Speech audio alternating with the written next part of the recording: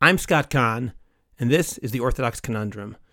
I'm recording now in the hours before Hoshana Rabbah, the last day of Sukkot, with an acute sense of frustration and even pain.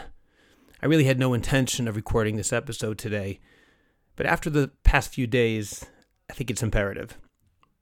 Of course, part of the problem is that the people who agree with me don't need to hear this podcast, and the people who disagree with me won't care about what I say. But maybe there are some individuals on the fence who don't know what to think, and for that reason, I feel that this sort of cri de coeur is really warranted. This is basically unscripted, but hopefully what I say will make some sense. I'm currently quarantined in my house because on Yom Kippur, during the Eilah, I was exposed to two people who unknowingly were infected, or at least now are infected with COVID-19. The shul was very careful. All of the rules of the Ministry of Health were followed. I was in a capsule with only 8 other people in the shul. But it happened, and so now I'm not leaving my house until sometime next week. Thank God I feel fine. I have no reason to believe that I'm contagious. But basic respect for rules and basic respect for human life means that I can't take any chances. On Yom Kippur itself, I was honored to lead the tefillot for both Kol Nidre and Mincha. When my son's pediatrician heard that I would be leading the davening, he went on about how important it is for the chazan to wear a mask, how a chazan will sing his lungs out, and the next thing you know, a large number of people are sick and potentially very sick. He was telling me how things are out of control. He mentioned that he'd come in a day before because he had 16 or 17 cases just that evening. Now, was it easy to daven for the Amud wearing a mask? Of course not. But the doctor said it's dangerous to do otherwise. So any normal person in that situation would do what I did, which was listen to the doctor and bear the discomfort, the mild discomfort, and wear a mask. It wasn't a big deal. And this is the point, because over the past few months, I'm sure many of you are on the same page as I am, I've just been astounded as somehow this idea of mask wearing has turned into an actual political issue in the Jewish world and outside the Jewish world too. I'm not talking about American politics. I'm talking about Jews fighting Jews and fighting non-Jewish authorities, because these Jews feel that it's wrong to insist that people wear masks. We can do our own research. No one can tell me what to do. There are things that are worse than infecting grandparents and killing them, whatever the excuses are. And the reason that I mention this today is because of what appeared on the front page of today's New York Daily News.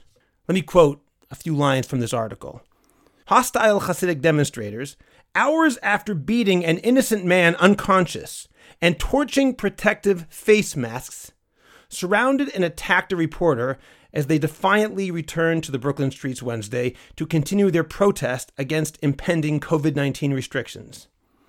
The uneasy feelings from an earlier scary event lingered in heavily Jewish Borough Park, where local residents forced a Daily News photographer to seek refuge inside his car, and police were summoned to defuse a scuffle with a television reporter. Here in Borough Park, we don't go by the laws of America, said one in a group of people shouting at the journalists. We have our own laws. Late Wednesday, a group of Orthodox Jewish men, egged on by Brooklyn City Council candidate Harold Heshi Tischler, cornered journalist Jacob Kornblue, the national political reporter for the Jewish Insider. I was just brutally assaulted, hit in the head, and kicked at by an angry crowd of hundreds of community members of the Borough Park protest, while yelling at me Nazi and Hitler, after Heshi Tischler recognized me and ordered the crowd to chase me down the street, Kornblue tweeted shortly after 10:15 p.m. I could keep going. The article goes on. Let's just listen to what this is saying about people who are identified and are proud to be identified as the most religious members of the Jewish community. They are identified that way within Judaism as well as to the outside world. I mean, obviously the Chilul Hashem is massive beyond proportion.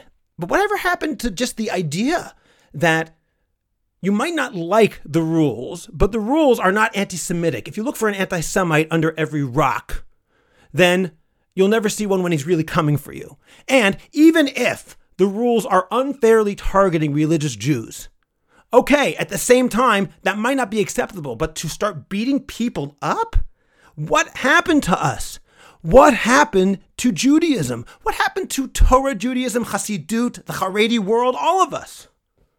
I continue now, later in the article. Simon Weiss, 25, one of the Borough Park protesters, said the crowd was justified after attempts at going through the usual channels proved fruitless. We did everything peacefully the last year, he said. We talked to them, we had press conferences. Now this is our only option. Excuse me, Simon, it is not your only option to beat an innocent man unconscious. That is not your only option. No, there are other options I can think of. Maybe, for example, things don't always go your way and you can follow the rules. There are all sorts of options. But let's go even beyond this. Let's forget the terrible, awful Chilul Hashem, which happened yesterday and has been happening repeatedly. I simply have a hard time fathoming that a nation which is famous for being at the forefront of listening to medical professionals somehow is acting this way and deciding, it feels like it's out of nothing, out of nowhere, that they can decide on their own that I'm not going to listen to medical professionals because I know better. I did my own research. I looked at 7,000 YouTube videos. And somehow that is going to override the experience of doctors and scientists who spent many years in actual institutions of learning and who also have many years of experience in the field. Somehow your own personal research overrides that. How can Jews say this? These are people who would not say, I did my own research and therefore I think that's okay to drive on Shabbos. They'd say that's ridiculous because people who are halachic scholars spent time studying it. They spent time learning how to become halachic scholars by being immersed in Torah learning for decades, and they have experience in dealing with real-world problems. Rav Moshe Feinstein Zatzal became Rav Moshe Feinstein because of his intense study and experience. On some level, aren't doctors or scientists the same thing? But now all of a sudden, it's okay to say what you want. It says in Shmot Parakaf Aleph, Verapo Yirapeh, which Chazal tell us gives us permission, gives us a mandate, in fact, to seek out medical advice. You know, Rav Soloveitchik Zatzal says that when he was a kid, there was a plague going around. And on a particular Friday night, as I recall the story, he had a sore throat. He was there with his father and with Rav Chaim Brisker, who was his grandfather. The doctor came in to look at Rav Soloveitchik's sore throat. This should sound familiar, by the way. The doctor came in to look at Rav Soloveitchik's sore throat. And Rav Chaim Brisker asked him, the doctor didn't even volunteer the information, but Rav Chaim Brisker asked him, would you like more light? This is on Shabbos. And the doctor said, it wouldn't hurt. Rav Chaim Brisker immediately asked his son, bring the doctor light, a violation of Shabbos. His son, Rav Moshe Soloveitchik, hesitated for a moment. And Rav Chaim Brisker was very angry at him for hesitating. And he told his student, just go get the light, just go get the light. Because if the doctor says he needs a little more light, and the doctor didn't even say he needs more light, the doctor said it wouldn't hurt. But when it comes to human life, we don't start deciding, oh, it's really okay. To say, I'm going to be more lenient than the doctors, which, by the way, isn't only about my own health. It's primarily about everybody else's health, because wearing masks, we are told repeatedly, is about not hurting our neighbors more than not hurting myself. So when it comes to health of other people, I decide that my research overrides that of doctors. We're the nation whose tradition is that of Rav Chaim Brisker, who asked the doctor, would you need some more light? And the doctor said it wouldn't hurt. And he insisted Shabbos be broken to bring the light, and was angry when his son hesitated. What happened to us? What happened to us? The Gemara in Shabbos, Daf Ayin Hey Amud Aleph, page 75a, quotes Rabbi Yochanan as saying the following: Minayin shemitzvah al hadam lachashev tkufot mazalot. How do we know that it's a mitzvah upon a person to determine the movement of the sun and the stars? Shneimar, because it says in the pasuk in Devarim Perek Daled, Ushmartem vasitem kihi chochmatchem uvinatchem le'nei ha'amim. You should guard it and do it, because this is your wisdom and understanding in the eyes of the nations. He continues, Ezu chochma ubina shehi le'nei ha'amim. What is wisdom and understanding, which is to the eyes of the nations? In other words, wisdom and understanding that they can appreciate. Have Omer, zeh chishuv tekufot umazalot. This refers to the calculation of the scientific movement of the sun and the stars. And the Maharsha explains that this Gemara means that people who are not part of the Torah community, not part of the Jewish community, might not appreciate the brilliance and wisdom that's inherent in Torah. But they will appreciate the brilliance and wisdom in science, and you should know and show them that that's in you too. The people who are outside the Jewish world will appreciate the fact that you are scientifically sophisticated. That's the Maharsha on the Gemara in Shabbos, Daf Ayin Hey Amud Aleph. So we're people famous for our wisdom. That same pasuk that was quoted there continues on, that the people outside the Jewish world say, wow, this is a very wise and understanding nation. We're a nation famous that we care so deeply about pikuach nefesh, saving life. And by the way, that's a determination made by doctors. For us, pikuach nefesh, saving life, is at the forefront of the way we look at the world. When did we become a nation of conspiracy theorists? How did we become a Torah world filled with people who ignore doctors? How can we become and allow ourselves to become a nation that is going to be mocked by the nations? And unfortunately, it's true, rightly so, for ignoring basic medical guidelines that the vast majority of the scientific and medical world has determined to be accurate. How could we become a people of conspiracy theorists? People who ignore medicine? I think about my child's pediatrician talking to me right before Yom Kippur. I think about the vast number of cases that he has seen. I think about his tremendous experience over many decades. I think about his real and authentic education. I think about a relative of my wife's, a doctor here in Israel, who wrote on Facebook about the death that he sees every day and that people have to start taking it seriously. I think about some of the letters that I've seen reprinted by Dr. Glatt for his community, describing how important taking protective measures is because he understands the science. I think of people like that who have such tremendous education and tremendous experience, and I compare it to their opponents who inevitably have nothing of the sort. It's mind-boggling. The idea that we're going to give non-experts, to say the least, non-experts, I think that's an overstatement of sorts, but to give people who have no such education and who are able to look on social media and Google and YouTube and somehow believe that they know better than the doctors, or even worse, they believe the doctors are part of the conspiracy, or even worse, as we see in the Daily News article, when things erupt into violence. When all this happens, this is crazy. This is now what the world looks at the Jewish community and says about us, and they're right. They're right, because the people who are, in some ways, most identifiably religious are among the people who are most obviously ignoring everything that they're being told by people who actually know what they're talking about.